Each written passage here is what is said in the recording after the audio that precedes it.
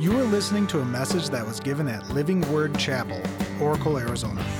It is our hope and prayer that God will use this message to speak to you and enrich your life. For more information, visit lwcoracle.org.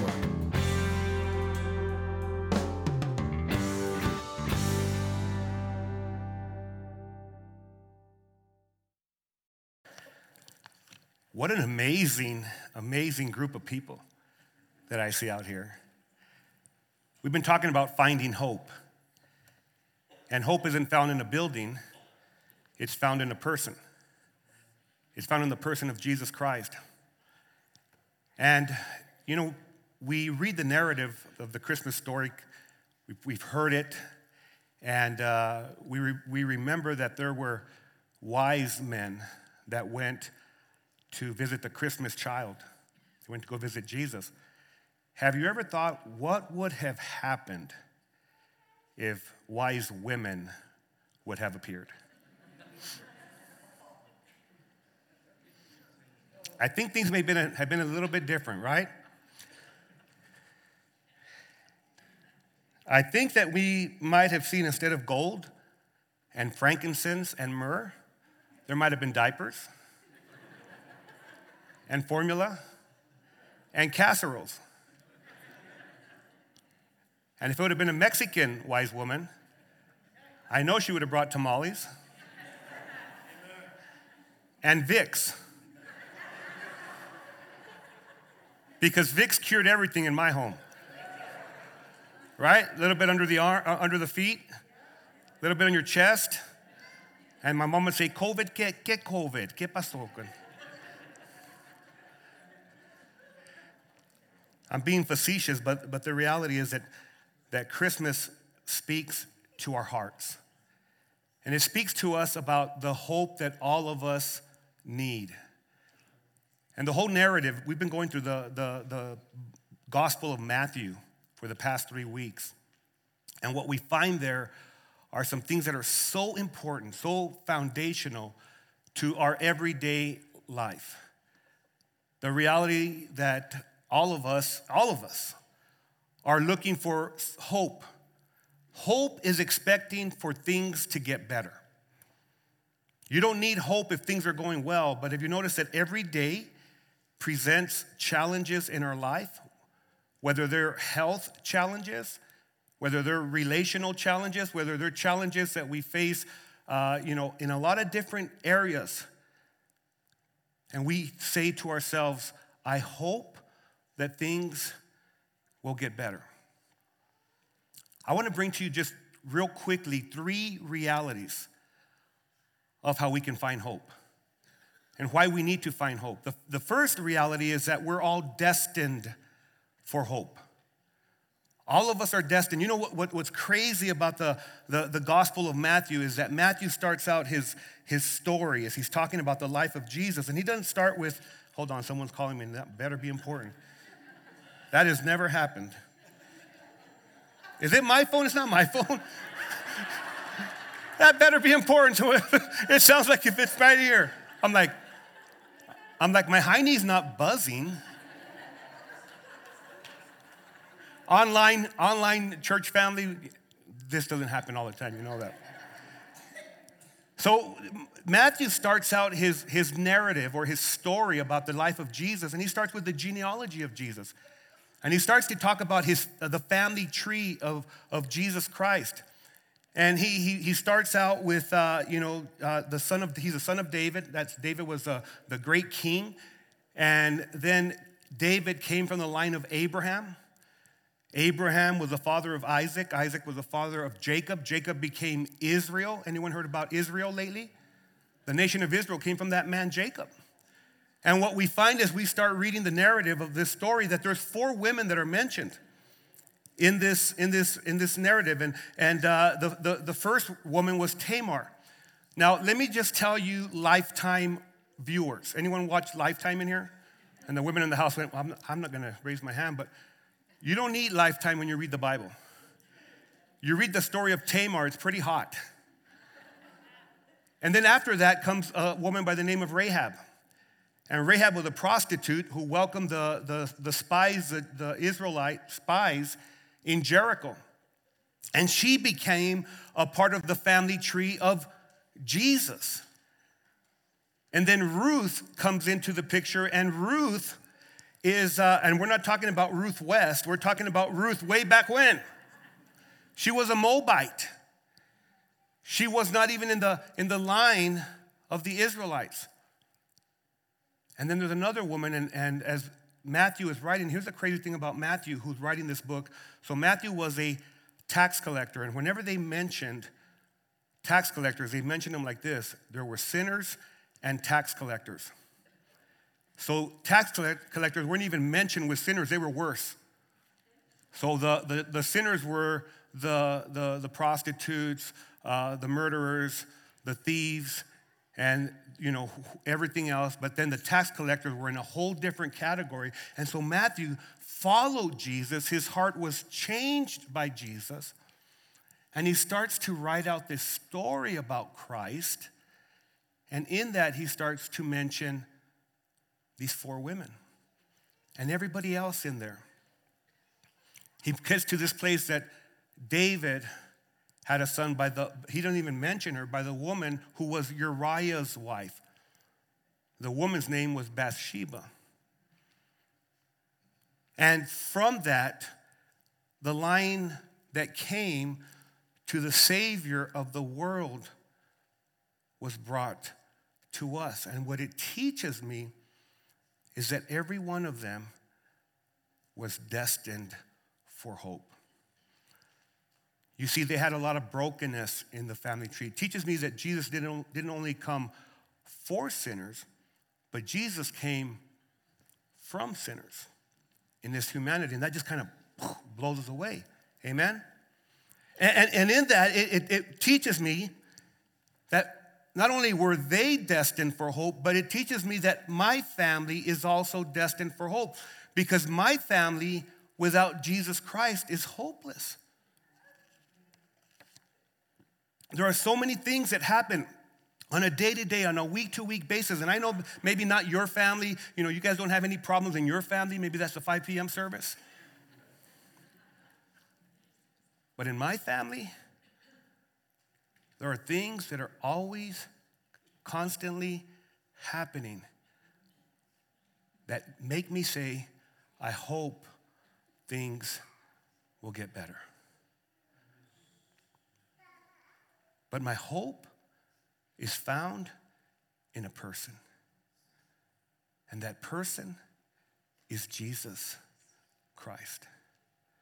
Because no matter what we face, no matter what we're going through, that manger right there shows us that God cared so much about each one of us that he sent his only son so that we would not live a hopeless life, but a hopeful life, one that is filled with the hope of God. And let me tell you something, beloved, something that is vitally important for us to understand. Not only are we destined for hope, but every single one who ever trusts in Jesus is anchored in hope. No matter what comes our way, no matter what storms we're going to face, we're anchored in the reality that Jesus is Emmanuel, God with us. And when Mary became pregnant, when she conceived, and she was conceived by the power of the Holy Spirit, Mary knew that there was something different about that child that she would be carrying. When I hear that song, Mary, did you know? I always think to myself, when I think of it biblically, yes, she knew there was something different. She knew she was a virgin. She knew that the power of God had come upon her. She knew that the one that she was carrying was like no one else. And as she carried him, wherever she went, there was a difference that was made. Anna the prophetess saw her and she said, "You are carrying the Messiah." She just made a difference. Elizabeth, her relative, said, the Holy Spirit has just jumped inside of me because of who you're carrying. And we're anchored in that reality. And we find that when you put your trust in him, Christmas is about putting your trust in the Savior, that God is with us. And that God lives in us. Because the beautiful thing about the Christmas narrative is that not only did Mary carry Jesus in her womb, and everywhere that she went, there was a difference made in her life. She knew that she was carrying the Great One. But even to this day, what you need to know is that every follower of Jesus Christ, every person that's ever put their trust in Jesus, no matter how hopeless your life has been, what you know for sure is that God lives in you as well through Jesus Christ. Here's how the Apostle Paul put it as he wrote to the Ephesians. He said this: Christ will make his home in your hearts as you trust in him, and your roots will grow down in his love and keep you strong. I don't know what you're facing today. I don't know what has happened to you this week. I don't know what you have gone through, but I do know this, that if God is for you, who can be against you? And your life does not need to be a hopeless life, because you can have the hope of God every day that you walk on the face of the earth. And it's an anchor. It's an anchor.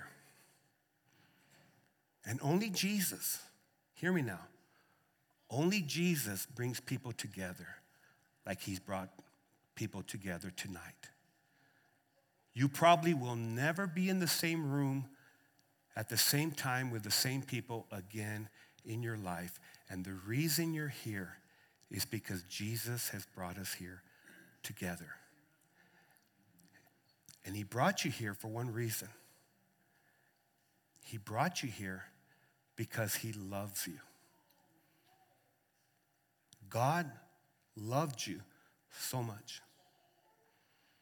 that he gave his only begotten Son, so that you will not perish, but that you could have everlasting life. And God did not send his Son into the world to judge you or condemn you. God sent his Son into this world to save you from the things that you can't save yourself from. I hear people all the time say, you know what, I'll get myself out of this condition. Can I tell you, if you put yourself in a condition you can never get yourself out. The only one that is your hope and that can get you out is Jesus Christ. And I believe with all of my heart that tonight, God has been speaking to you and brought you here so that you can know that there's an anchor in your life that is immovable and will sustain you no matter what you're going through. That's a second reality right there, that you're anchored. But the third reality is this, that we are directed to hope. Christmas is about being directed to hope. The shepherds were directed to hope. The wise men were directed to hope by this star. And that star points to the manger. And that manger points to the cross. That star points to the reality that Jesus was born in Bethlehem. That he was born of a virgin. That he lived a sinless life. Something that we are unable to do. And if you've noticed, the reason that we need hope is because of our failures, because of our mishaps, because of our what we call sins. And believe me, I'm at the front of the list. I fall short of the glory of God every day. I need Jesus every single day of my life. But Christmas points me to that reality and points me not to hopelessness, not to live my life like, if you know what, my life is worth nothing, but to lead me into a place that because God loved me so much, I have hope in every day, every situation, every relationship, and I have the peace of Christ that surpasses all understanding. In fact, the peace of Jesus doesn't make sense humanly. It's beyond our finite minds. How many of us in here, just with a show of hands, how many of you in here would need more peace in your life? I need a little bit more peace. How many of you in here would say, I need a little bit more joy? I need the joy that comes not from sources that leave me empty and depleted. There are a lot of things that we try to find our happiness in. There are a lot of things that we try to find our purpose in, but they leave us empty and hopeless. But the Apostle Paul said this. The Apostle Paul said this, and it's been kind of the cornerstone of our series, and it's the cornerstone of this Christmas right here. He said this. He said, now may the God of hope fill you with all joy and peace in believing. I'm going to pause right there because some of us tonight maybe have our faith in the wrong place. See, the God of all hope wants to fill you with all joy and all peace as you believe. He goes on, he says, so that you will abound in hope by the power of the Holy Spirit. You see, the Holy Spirit can produce in us a hope that we could never have in our circumstances. Our circumstances will deplete us of hope. Our prognosis will deplete us of hope. Our relationships have a tendency to deplete us of hope. But not God. Not the Christmas miracle. It will fill you with hope that you're lacking in so that you will be sustained for every day. See, I don't know what 2022 will hold, but I know this. When I started 2021, I was in need of hope. With all the stuff, 2020 and 2021 were some of the most difficult years that we've ever faced. I finished 2021 in need of hope.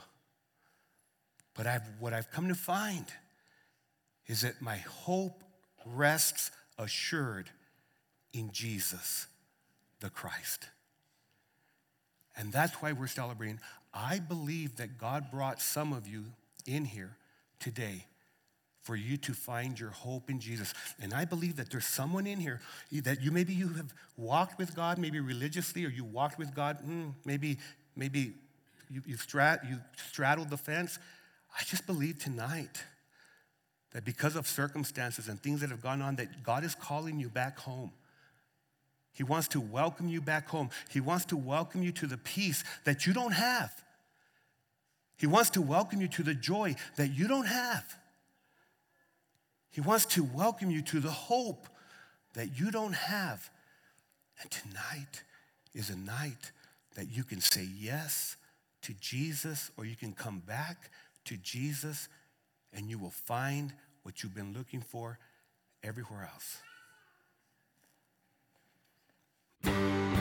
This has been a message from Living Word Chapel. We hope that you've been blessed by it. Make sure you check out lwcoracle.org for more information.